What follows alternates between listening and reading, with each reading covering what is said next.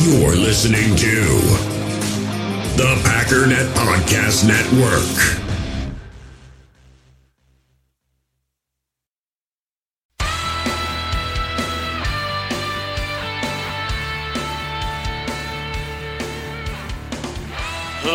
Ladies and gentlemen, welcome once again to the Packernet Podcast. I am your host and resident fanalist, as always, Ryan Schlip.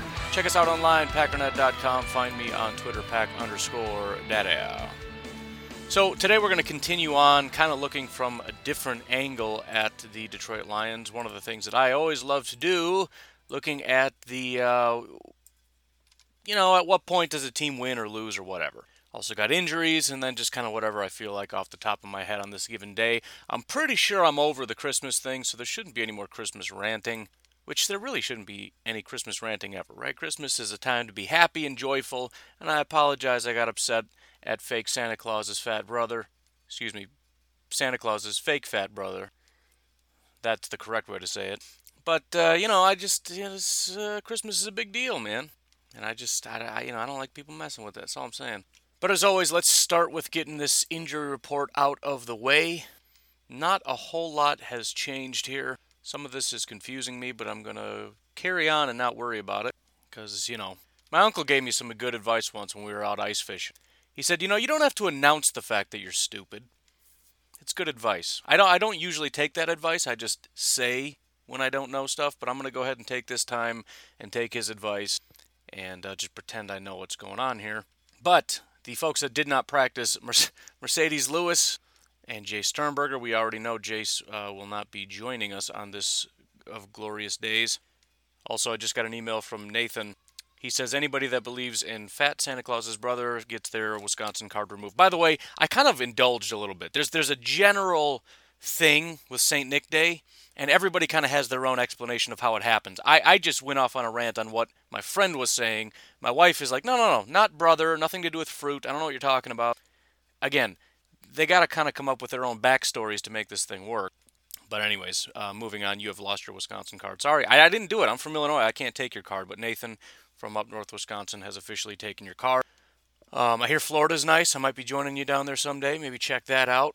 But you're not welcome here anymore. I'm sorry. But anyways, Jace is out, and Mercedes Lewis did not practice. Again, that's sort of still a fairly good chance he plays. I mean, one of these days it's possible it's an actual serious injury. However, they hold him out pretty regularly, just, keeping him fresh and whatnot. Otherwise, there's a pile of limiteds. Malik Taylor is added to the list, limited with a hamstring. Rick Wagner is still limited. Simon Stepniak is still limited. Equanimous actually was moved from did not practice to limited. I had put that on Twitter yesterday, as well as Mr. A.J. Dillon was added to he's not on the injury report list, but he was back at practice. So I don't know. I don't really know what to think about A.J. Dillon. Not big picture. I know I'm excited about him big picture and his potential and all that. I don't know because there's kind of like two camps.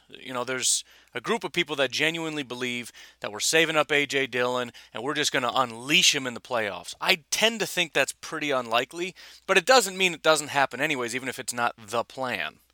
The other side of this would be the other extreme, which is no, he's still just the number 3. He's still really raw. He still doesn't really understand the basics of this. He's basically Rashawn Gary year 1. He's nothing but a ball of massive potential that doesn't know what to do with his body. He doesn't know how to move, when to move, where to move, all that stuff. But when he figures it out, he's going to be fine. Now, the good news is he should at least still get a couple touches, so we still get to get excited about this giant, fast, freakish bowling ball smacking into people in December football weather, which is really the exciting part about this. Also, it's good just on the off chance of injury. I hate to even bring that up, but, stuff happens. People tweak things, get a little bit of this, a little bit of that. I don't know. It's good to have them. So I guess what I'll say is I don't believe that there is some kind of a plan to unleash him. I think the plan is what it always was. He's the number 3 guy. We'll try to sneak in some touches when we can, but the ultimate goal here is to win. It's not preseason. It's not training camp. It's not practice. We have to win football games. So I don't want to take away snaps from Aaron Jones and Jamal Williams, who are very good and know exactly what to do, when to do it, how to do it, and give it to this guy because he needs snaps, even though he does. Right? Same thing as Rashawn Gary. He needs the practice. We got to get the guy the snaps. But at the same time, I'm not taking Preston and or Za'Darius off the field to get this guy practice. We're trying to win football games here. And I kind of think that's the delicate balance here with A.J. Dillon, and that's why we've been seeing him. He goes out there for like a play, and then he comes back out, and then we don't see him until we're kind of closing this thing out in the fourth quarter, which is disappointing. But again, I mean, I think he's done a great job. It hasn't been perfect, but again, I still think he's the highest graded. Maybe not because Aaron Jones had a really good game, but one of the highest graded guys, running backs on the team. Limited sample size, but again, I mean, he's faced nothing but stacked boxes, and he's done actually quite well. I think he had that one game where he actually graded out as elite, even though he had like 4 yards, because the expected yards on those were about -7. He ended up with like a +4. I'm making up the numbers, but that's generally what happened. So again, it's really just a matter of, it'll be nice to see him full time. If it happens, which it might, I think it'll be organic. I don't think it's a plan. It'll be, we got him a couple snaps and he's really looking different. He's really figuring it out. He's really making an impact. Let's ride the hot hand kind of thing. Not like, this has been the plan all along. I don't think that's the case. Zadarius Smith, full participation. Vernon Scott, limited. J.K., limited. Lucas Patrick, limited. Lazard King, limited. Chris Barnes, Jair Alexander, full participation. Most of that is exactly as it was yesterday, with the exception of Chris Barnes, who was limited Wednesday, full participation Thursday, moving in the right direction. Not that it matters a ton, because he won't be playing very much. While we're on the topic, I really wasn't planning on just this morning I wasn't. Yesterday I was, so I got to I haven't fully fleshed this out, and I've just been getting little glimmers here and there. But there's something weird going on with the Zadarius Smith, Mike Pettin dynamic.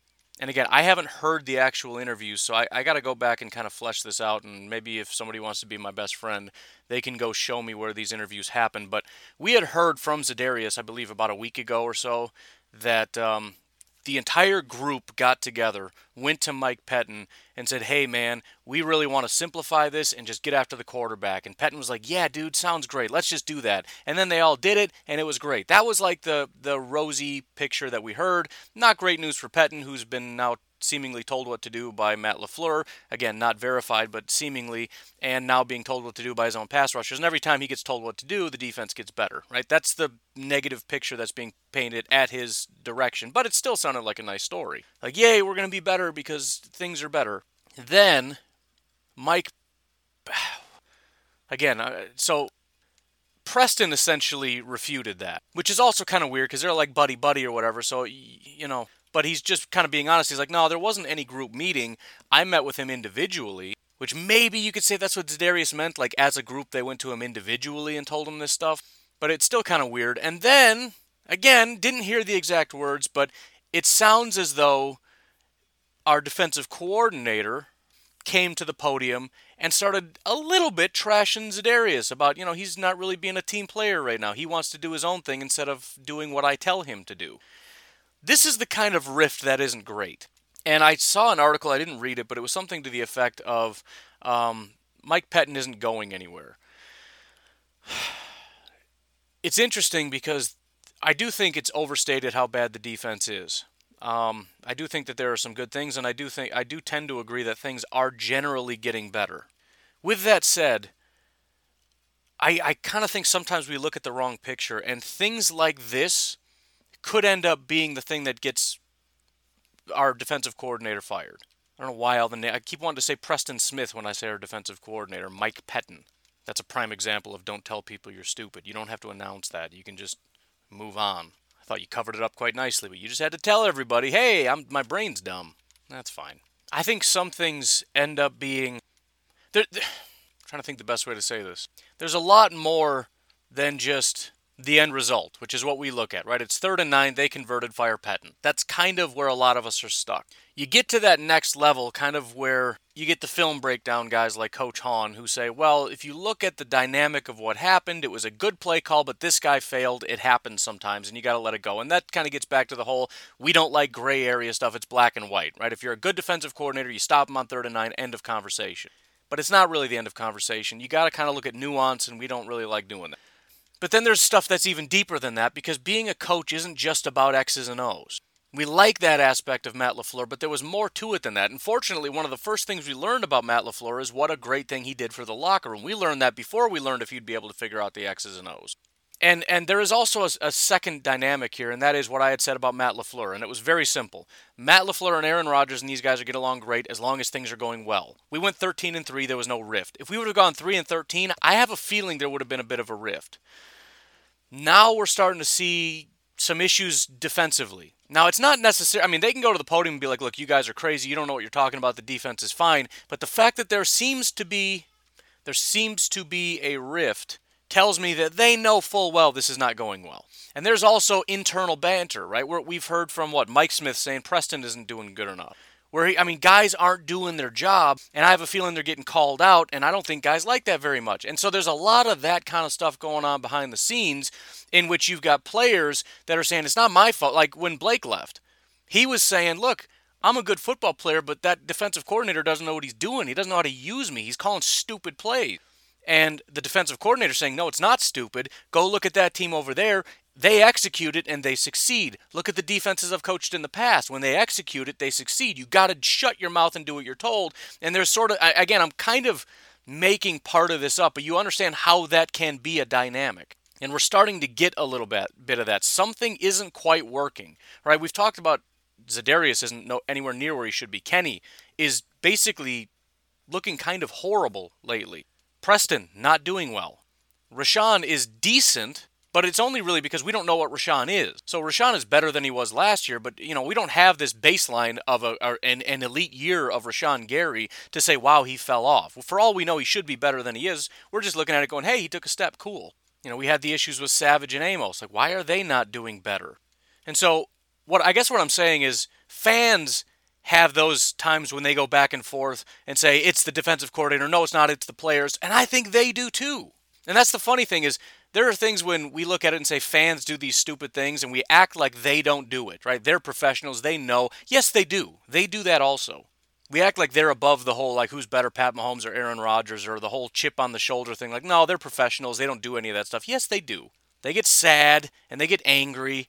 They get tired, they get lazy, they get depressed, they get motivated, they get all these different things. No different than you when you go to work. And it's not the same for everybody. Some guys get that big paycheck and they coast. They're like, I did it, I'm good, we're moving on. Some guys get that big paycheck and they're motivated. Some guys fight real hard in contract years and some guys don't. Everybody's a different human being that acts differently. And I guess what I'm saying is when things aren't going well, it's kind of hard to keep everything together and we're starting to see some cracks and that's not great. And so it's something that I would kind of like to monitor going forward because, again, there's more to this than just scheme. There's more to this than all this other stuff. If Mike Pettine loses the locker room, that gets factored in as well. The X's and O's, the play calling, the adjustments, his interaction with other coaches, his interactions with his subordinate coaches, right? How he treats and acts with guys like Mike Smith, his interaction with players. If you look at, again, the teams like Carolina Panthers and the Raiders, they don't have great rosters, but what they have is a team that buys in. Even though they're losing, they buy in, they believe, and they win games they have no business winning. And there are certain coaches that kind of get that reputation. They're program builders, so to speak. They're motivational people, and they get people fired up, and they get people to buy in. People bought into Mike Pettine initially. At least that was the word. I mean, who really knows? I mean, we know Mike Daniels was all fired up about him because he had this sort of attitude or whatever. But it seems like that veneer, the honeymoon period is falling away, and now it's kind of like, all right, listen, we're kind of tired of this. We want better. And I think it's kind of on both sides. Again, you got the players saying, this is BS. We don't like what we're doing. Why are you doing things this way? Then you got the defensive coordinator saying, why can't you guys just shut your mouth and do what you're told so we can succeed? You guys don't listen. You're not doing the right things. It's very simple. You're supposed to fill this gap. Why are you way over there? And the players are like, look, yeah, I get it, but why don't we just do this and we don't have to worry about that? Maybe we should stop trying to do things your way and change it up a little bit, which, again, that's not going to happen because this is the way Mike Pettine knows how to play football. We always talk about coaches in terms of, well, they can change, right? I mean, you bring in a defensive coordinator, he doesn't have to flip this whole thing on its head and just run his one scheme. I mean, that's what good coaches use the players they have. We say that, and there might be a little bit of that. In other words, there's some variability within a scheme to say, well, we have a really good safety and not very good pass rushers, so we're going to run kind of this way. But we're going to run my scheme this way. And the fact of the matter is, Mike Pettine is not going to change what he does. He has studied and learned and mastered a specific style of football. It's the same reason why Mike McCarthy probably just needs to hang it up, right? He tore up his whole playbook, came back, and what happened? It was the exact same offense. He acts like it was some kind of revolutionary different thing. Kind of reminds me of the draft community. There's so much groupthink within the draft community, and they'll never say that there is. But it's funny, if you just look at, for example, the Draft Network, and I'm not trying to dog them, they do a great job, but just go over there and look at each individual big board. I don't think they've even released their big boards yet, but when they do, look at them. If you just look at that, you're going to say, man, there's a ton of variability in here. Some guys have this guy at 35, some guys have him at like 50. Like, there's a ton of variability until you look at other boards, which is what I do. I look at all the boards and I bring them together, and I kind of feel guilty using each individual board of the Draft Network because they're almost identical. When you compare them not to each other, but to all the other boards, there's some massive variability. So again, that's kind of what I'm talking about. Mike Pettine has the ability to have that variability within the Draft Network, right? Basically, they're the exact same board, but we're a little bit unsure about this one safety out of Purdue. You see an early second or a late second, right? That's like a dramatic, like, whoa, are you crazy? You love him so much. But you get outside of the community, and that guy that's either an early second or a late second on somebody's board is an undrafted free agent. And I think that's what you get with coaches, right? There's variability within their scheme, but they're just going to run this. This is what they've spent their whole lives mastering. And granted, if you have Matt LaFleur sit down and explain to me, the Erhardt-Perkins system, he's not going to be a very good NFL coach running Bill Belichick's, sort of system. But, he's going to sound like a super genius sitting down with me, but that's not the point. Can you execute it at that height? No, he can't. And he's not going to. He's not going to sit down and say, you know what, with the personnel we got, we should be running the Patriots system. No, never going to happen. So it is what it is. Pettine either needs to get the buy-in, like this is what we're running, and you need to buy in and believe that this is going to work, or it's just not going to work. And if he can't get that buy-in, the point is, I don't think he can stay. And it's not even about the success of the defense. It's not about any of that. It's about this is mandatory. And I know it sounds silly. It's like, what are you even talking about? This is dumb. The defense is doing great. They're getting better every single week. You're making a mountain out of a molehill. That's kind of my point, though. The same kind of nonsense things that go on out there in the fan base community happen inside the locker room, and I think maybe there's a little bit of that going on. There's frustration. Maybe there shouldn't be. Maybe guys should just be excited. Like, no, look, you guys are doing a good job. Just keep doing it. Please don't get upset. Please. But they are. Something weird is happening, especially with Za'Darius, who's like the last guy on earth you would expect to have this kind of like a rift with somebody. He just seems like a genuinely nice kind of guy. We can't have that kind of stuff. We had that with Mike McCarthy, where there was a rift. And you started hearing about, some guys just don't care. They come in, they collect their paycheck, they kind of check out. They're not buying into this. We can't have that. So, again, it's just something to keep an eye on. It doesn't mean the defense is garbage or trash. I'm not making that kind of a statement. I'm talking about this is also an issue. And not just this kind of stuff happening, which I'm sure happens in every locker room to varying degrees, but when it gets to the point where it's starting to spill out into press conferences where they're taking digs at each other in the national media, I feel like at that point, the whole iceberg thing, if you see a little bit above the surface, imagine how much is under it. Surface of the water, if anybody wanted to get technical and ridiculous.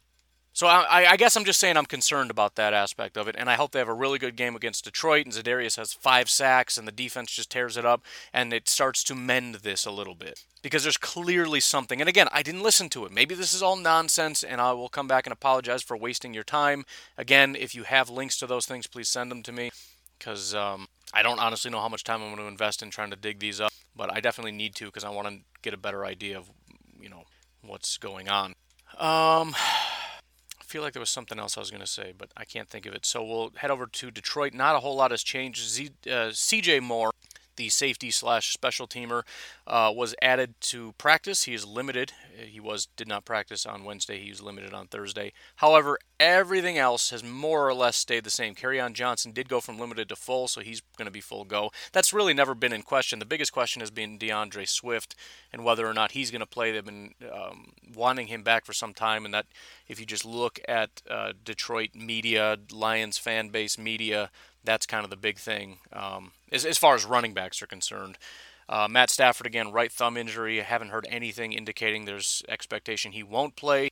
Deshaun Hand, Austin Bryant, those are very similar to what I've been saying about other positions. They're not good football players, but it's kind of devastating if they don't play because it just makes things that much worse. But all indications are they are going to play. The biggest questions, Jeffrey Okudah, Tyrell Crosby, and Kenny Golladay, those are massive massive, massive, massive. I already went over why it's massive. I'm not going to do that again. If you'd like to, if you didn't listen to yesterday's episode, go ahead and do that. But it's for each one individually, but all three of those are pretty massive things. I mean, Jeff Okudah, as far as I can tell, is CB1. Tyrell Crosby is, I mean, he's an offensive lineman. That's always kind of a big deal. And Kenny Golladay is wide receiver 1. And I've gone over the record difference when he's there and when he's not. I mean, it's massive. So anyways, that's that. Oh, look, I was just going to say something, and it changed a little bit. So here are the results. I got 49 responses, which is a lot less than I was hoping for, considering the size of the audience. This does not give me a very good picture of what everybody is thinking, but it's, if you cared, you should have voted. It's still open if anybody wants to jump in here, but here are the results of that, the poll that I did, and I feel like I should have been maybe a little bit more specific on some of these. However, the options were, yes, keep doing it, I'd rather you didn't do that, and then sort of in between that is, I like the format, but let's keep it to football, and maybe once in a while, but not every week. And the one thing I wish I'd have clarified is, if I kept it to football, would it be okay every week, or is it maybe once in a while, but not every week, because you assume, you know what I mean? It's that's a little bit iffy. But 51% said they did like it, which sounds good, but at the same time, 100% of the people that listen are listening. So if only 50% say they like that, as much as it's 51%, that's the majority. That means potentially 49% are not going to listen. That's a huge hit, and I don't really want to do that. So I was kind of hoping it would be closer to, way higher. But only one person said they didn't like it. That literally just happened now. It was 0. It just went to 1. So that ratio is pretty big. There were 20% of the people said it's fine, but let's try to keep it to football. A little over a third said maybe once in a while, but not every week. I don't know what I learned from this. I'm also strongly considering doing the thing that I said I would never do, which is interviewing people. It's not my favorite thing in the world, but it does make a lot of sense in terms of helping out my schedule and also creating great content, because there are some great creators. I actually had somebody reach out just yesterday saying, have you considered bringing on the FTFN people that I work with? And to be honest, I just reached out to Dosa Dion, really, really good Lions YouTube creator. He didn't get back to me yet, but if nothing else, you should definitely check out his stuff if you're trying to check out what's going on with the Detroit Lions. He's, first of all, super cool dude. He's one of those guys that's just, extremely nice, and so you just kind of root for him because he's a nice guy. There's a handful of people at FTFN that even if I wasn't a part of the network, I'd still check out their content. Big Cat for the Carolina Panthers is a huge personality, a lot of fun to watch. Dosa Dion is cool because it's the Lions. He's very insightful and intelligent, and he's also just legitimately an extremely nice dude. So again, unlike me, where I've got sort of an abrasive personality, where some people hear it and they're like, yeah, I like the show, but he's kind of a jerk, so I'm never going to listen, and I hate him, and I hope he fails. He's the opposite. So anyways, I am going to reach out and see if he's interested in doing something. If he is, that may be tomorrow's thing. So maybe I can kind of mix in interviews / JJ coming on. I don't know. We'll play with it, see how it goes, and I'll maybe continue with these kind of surveys just to get a gauge of where people are at. Just in general, I kind of want to know, because it's hard to know. Again, there's thousands of people. The numbers go up, the numbers go down. I don't know if people are leaving because they're not telling me. They don't reach out and like, hey, just so you know, I'm never listening again because I'm tired of you or because you said this or what. Do me that favor. Tell me. I need to know. I mean, to be complete, there are certain things that aren't going to change. And there's certain things about me that aren't going to change. But if there's something with the content you don't like, I had people reach out, tell me all that stuff. That's the one good thing about YouTube. Those people are so unbelievably brutally honest, and there's a comment section which helps. But it's like, I can refine the videos to a point where every single time it gets better and better and better and better and better. And I can see that because the comments get more positive, and there's more, the like to dislike ratio goes heavily in the like column. It's super easy to do because of the massive amount of feedback. So please don't be afraid of giving me feedback. Just throwing that out there. If you think I can't handle feedback, go look at my YouTube channel and the negative comments I get. You literally cannot do YouTube content if you don't develop thick skin. And I'll tell you, when I first started, I almost couldn't hack it. It was too much. It was like, dude, these people are brutal. I suck at this. I don't belong here. This is the worst. I hate everybody. I'm still a little bit, like I get real fired up and want to fight. But I've learned over the years that if you just kind of are calm, cool, collected, explain yourself, they, eventually they become kind of cool, they subscribe, and then they become repeat commenters and all that kind of stuff. So just, again, go look at those comments. I can handle it. We're good. Just throwing it out there. I don't like it, but some of the best things that have happened to this podcast have been negative reviews. So just let me know. Make this thing really, really solid. And again, I mean, if I'm trying to make this a full-time gig, it's got to be a good show that people want to listen to. So it's going to be a rough day because I'm going to get so much negative feedback today. Oh, it's going to be fun. That's all right. I'm ready for it. Why don't we actually take a break here? Because I want to be able to launch into stuff and not have to be interrupted or think about this kind of stuff. So we'll do that. Again, patreon.com/pack_daddy if you want to support the podcast. Links are in the description. Survey link is still there. There's other one-time donation things. But again, the biggest way you can help, spread the word.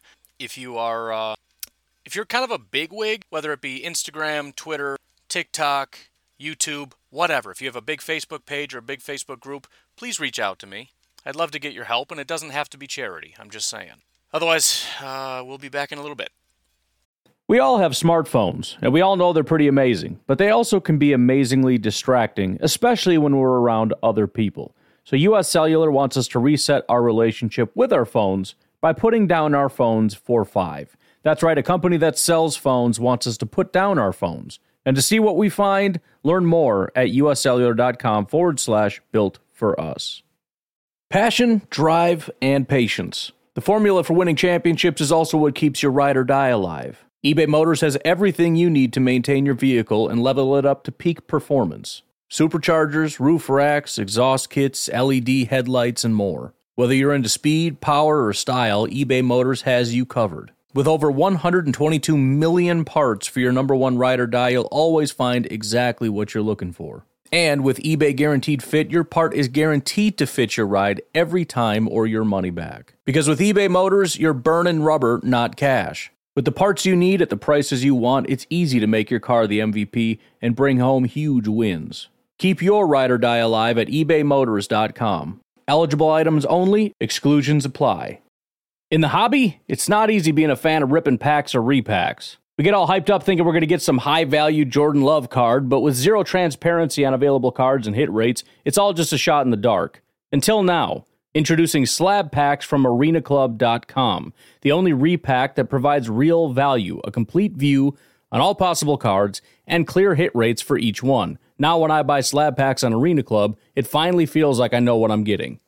And honestly, the best thing for me and my son is the fact that we're kind of novices into this. When I walk into a card shop with my son, and a card says it costs $40, kind of just taking his word for it that that's a good value. So I appreciate the transparency on grading, as well as just getting excited about seeing what you could potentially get. Right now, you can get 10% off your first purchase by going to arenaclub.com/packdaddy. Wow, that's crazy offer. 10% off a $400 slab pack. That's $40 right there. Anyways, that's arenaclub.com/packdaddy for 10% off your first purchase. All right, so one of the things that is pretty painfully obvious when you look at this, and you can probably figure it out on your own, although it doesn't always line up perfectly, is the fact that the biggest failure of this team is the defense. So again, if we do the thing that I really like to do is looking at the correlations between, sort of those lines in the sand of when you win and when you lose. If you look at the offense, the team is 4-1 when the offense reaches 26 points. When they score less than 26 points, they're 1-6. That's a relatively high bar, but nothing too crazy, I guess. Although there is another way to look at this, and it makes a little bit more sense when you flip it over to the defense. Another way to phrase this, they're 3-0 when they reach 30 points. They're 2-7 when they don't reach 30 points. The reason that kind of makes sense is if we flip this over and look at the defensive side of the ball, they are 5-2 when the defense holds them to just 30 or less points. Think about that for a second. They're 5-2 if the defense can just keep them to 30 or less. Unfortunately, they have not won a single game when a team scores more than 30 points, and that has happened 1, 2, 3, 4, 5 times. So the line, in a sense, on both sides is about 30 points, which is both good news and bad news, and again kind of points to how garbage this defense is. The bar is really low for the defense. Just please keep them under 30. However, the bar is kind of high for the offense because it's you need to score over 30 in order for us to win. Not necessarily. They do have 2 wins when that isn't the case. 26 points against Arizona, 23 points against the Falcons. But, they scored 29 against the Saints and lost, 25 against the Texans and lost, 23 against the Bears and lost. I guess the larger issue here is the massive gap between the average offensive performance and the average defensive performance. On average, the team, I believe, is scoring about 25 points. Let me check that again. I don't know why I keep closing the... You want to talk about broken brain syndrome? I constantly use the calculator on this computer, but I'm also psychotically obsessed with closing windows that I feel like don't need to be open. It drives me nuts, whether it's windows on a browser or tabs on the bottom here, or like I've got this folder here for my YouTube stuff. It doesn't need to be open, so I'm closing it right now. I'm going to be mad later, but not right now. So again, I got to pull up the calculator. It drives me nuts. Oh, I lied. It's a little less than 24 points a game. We'll give them the benefit of the doubt and round it up to 24 points per game on offense. Defensively, again, the number's about 30, 29.8. We'll do the same thing and round it up. So it's offensively, they're averaging about 24 points a game. Defensively, they're averaging about 30 points given up per game. That's the issue. The defense is keeping that number around 30. The offense has to get above 30, otherwise we don't win. But the offense is not capable of doing that, and to be fair, most aren't. So you have a subpar offense being asked to do super par, above par things. I mean, being asked to score 24, 25 points, that's fairly reasonable. The fact that they're not doing that very often is problematic, and the fact that, again, what is needed is 30, you understand why the record is what it is. The other issue is with Kenny Golladay, they're averaging about 26.6, so, creeping up to 27 points a game with Kenny Golladay. They're averaging just under 22 points a game without Kenny Golladay. Now, the one area of concern is that some of their bigger games have actually come recently. So the 3 biggest games that they've scored over 30 points or over have come. One of them was Week 6 against the Jaguars. One of them was Week 10 against Washington, and then most recently, 34 points against Chicago. So that is a little bit of cause for concern that they're kind of finding that much success recently, although there was also a 0-point game against Carolina recently. But again, they have that level of firepower, which is the one area that you kind of are concerned about with Detroit. They do have that ability to score 30-plus points. And our defense has that ability to give up 34 points. And if these two guys, kind of shake hands and decide, today's going to be that day, that's going to put a lot of strain on our offense. So ultimately, just right off the top of my head, that's the first thing that comes to mind is the defense really needs to play well. And there's no reason to expect anything less than that. I know anything can happen, but it's not a matter of they're incapable of doing it because that's simply not true. Again, if we go through what we saw, the Philadelphia Eagles, not a very good offense, but, again, the Lions aren't either. They're ranked 19th right now. We held them to 16, and one of them was a special teams touchdown. Again, that puts them at roughly 9 points scored in the entire game. The Chicago Bears got to 25. Colts obviously was a nightmare. But again, a lot of that was special teams. Short fields, I went over that whole thing. Every single one of those basically was a short field or a, special teams score. Jaguars, again, 20 points. One of them was special teams, so that's 13. It's the 49ers, 17. The Texans, 20. Yes, I skipped the Vikings. It happens. I still don't think 28 is all that much. They've scored 34, 19 against the Bears, 28, 28, and 27 since. So that's pretty on par. So at worst, this has been an on-par defense that at times shows signs of brilliance. Again, anytime you're holding a team basically to single digits or low teens, or any teens, anytime you keep a team under 20, you've done your job. In reality, this is such an exciting thing to look at. This is the number 1 offense in points, number 2 in yards, 15th overall defense. That's not that bad. They're giving up, I forget what it was now, about 25 points per game on average this season. Since that San Francisco 49ers game, even including the special teams gaffes, they're only giving up about 22 points a game. If you take away those special teams gaffes, and I'll just leave the Colts at what it is because you can't really adjust the score based on, short fields or whatever, so I'll just leave that at 34. They're at 19.6 points per per game. I'm choking on myself. I don't know what happened there. So again, I mean, look, there's the any given Sunday thing. They can give up 40 points to the Lions. I don't know, but I'm just telling you what the quality of the defense has been recently. And I don't know that the last and one of the only games that you look at and say this defense was just pathetic was the Tampa Bay Buccaneers game. Again, I'm not really putting the Colts thing. It could have been better. I'm not putting that on them. So we look at it, and it's the Tampa Bay. The Saints scored 30, which is relatively understandable. The Vikings scored 34, which isn't great. That was week 1. I mean, 2 of the biggest games came in weeks 1 and 3, and we didn't even worry about this team because the team was looking so good. We just, whatever, sounds good to me. 43-34, 37-30, score. I mean, we're literally giving up 30 points a game almost in the first 3 weeks, and we don't care. The last 5 weeks, we're giving up, 22 points a game. Even with the special teams disasters, 19.6 without. I mean, really think about that. And I understand, smaller sample size, you can have good stretches for X amount of period of time or whatever. And these maybe aren't the most high-quality teams in the world, but at the same time, everybody understood the 49ers could have steamrolled us. Everybody understood the Colts could and did win. Everybody understands the threat of the Chicago Bears and the Philadelphia Eagles. And 49ers and Eagles both whooped on us real bad last year. In that 5-game stretch, again, if we get rid of the special teams thing, we have an offense scoring on average 32 points a game and a defense giving up 19 points a game. That's a Super Bowl caliber team right there. Now, the special teams is a problem. That's got to get fixed because they're giving up, 3 points a game just on like kick and punt returns. I'm not talking about, obviously field goals or anything. Special teams should be giving up 0 points a game. I mean, you can get into expected points because you're giving up horrible field position, which is another aspect of this. They're giving up terrible field position in these games. The Bears, the Eagles, the Colts, the Jaguars, the 49ers, and it's still an average of 32 points and 19 points. Figure it out, man. But either way, no question, this is one of the most dominant teams coming down the stretch. And right now, it's really just a matter of keep your foot on the gas and stay healthy. So, yeah, I mean, look, I'm optimistic. I'm optimistic about the game. There's no reason not to be, right? There's the only thing there is the Packers getting in their own way and this mystical, magical, any given Sunday thing that's just floating around, and it's all over the place. There's no question that thing is floating around like crazy, and it can strike anywhere, anytime.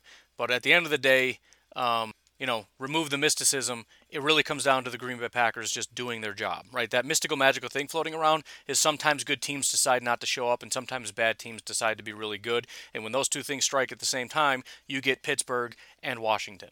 If the Packers can stay at this level. And again, remember, ever since that Colts game when he said, hey, it sounds weird, but I'm telling you something different about this team lately, they've been pretty good.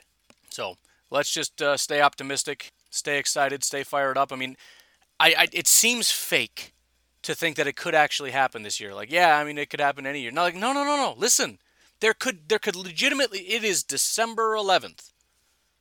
There are only 58 days until the Super Bowl. 58. There's less than 2 months. You know how quickly a month flies by? In 58 days, we very well may be preparing for a Green Bay Packers Super Bowl. It's not a guarantee, but I can at least guarantee you it's a possibility. In 59 days, we might be waking up after a night of absolute bliss because the Packers won the Super Bowl. Just imagine the excitement, because why not? It's just like during the offseason when we talk about how the draft is all just about, feeling good, like this is going to be it. This is going to be the change. These are the guys, man. This is going to change everything. This quarterback, this pass rusher, this tackle, it's going to fix everything. It's mostly fake, but do it anyways, because why not? Free agency when we go get somebody, right?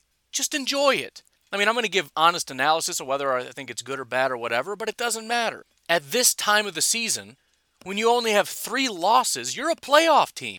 It's not like it's the Lions saying, we can do it. No, you probably can't, but, you could try to get excited about it or just move on to the draft and get excited about that. And, check out my YouTube video coming out soon about the draft for the Lions 7th round. I mean, just saying. But, I mean, at this stage, again, less than 2 months, 58 days. If that doesn't do it for you, how about the fact that in 29 days we're starting the playoffs? I don't know if the Packers are playing in 29 days, but 29 days. I mean, we're hanging out, we're watching football like it's no big deal. We do some Christmas shopping. We're going to wake up after Christmas, and all of a sudden it's going to be the playoffs, and it's go time. Feel free to go ahead and get excited about that. And also, just keep in the back of your mind, if we win the Super Bowl, am I going to be happy with the stuff that I was saying during the regular season or not? You don't have to do that. I'm just saying I remember that. I remember the last time we won a Super Bowl. Fortunately, I didn't have a podcast and I didn't have a blog or any of that stuff. But to this day, I remember I gave up. I gave up. I gave up on the team. I gave up on the Packers. And I gave up on them at 8-6.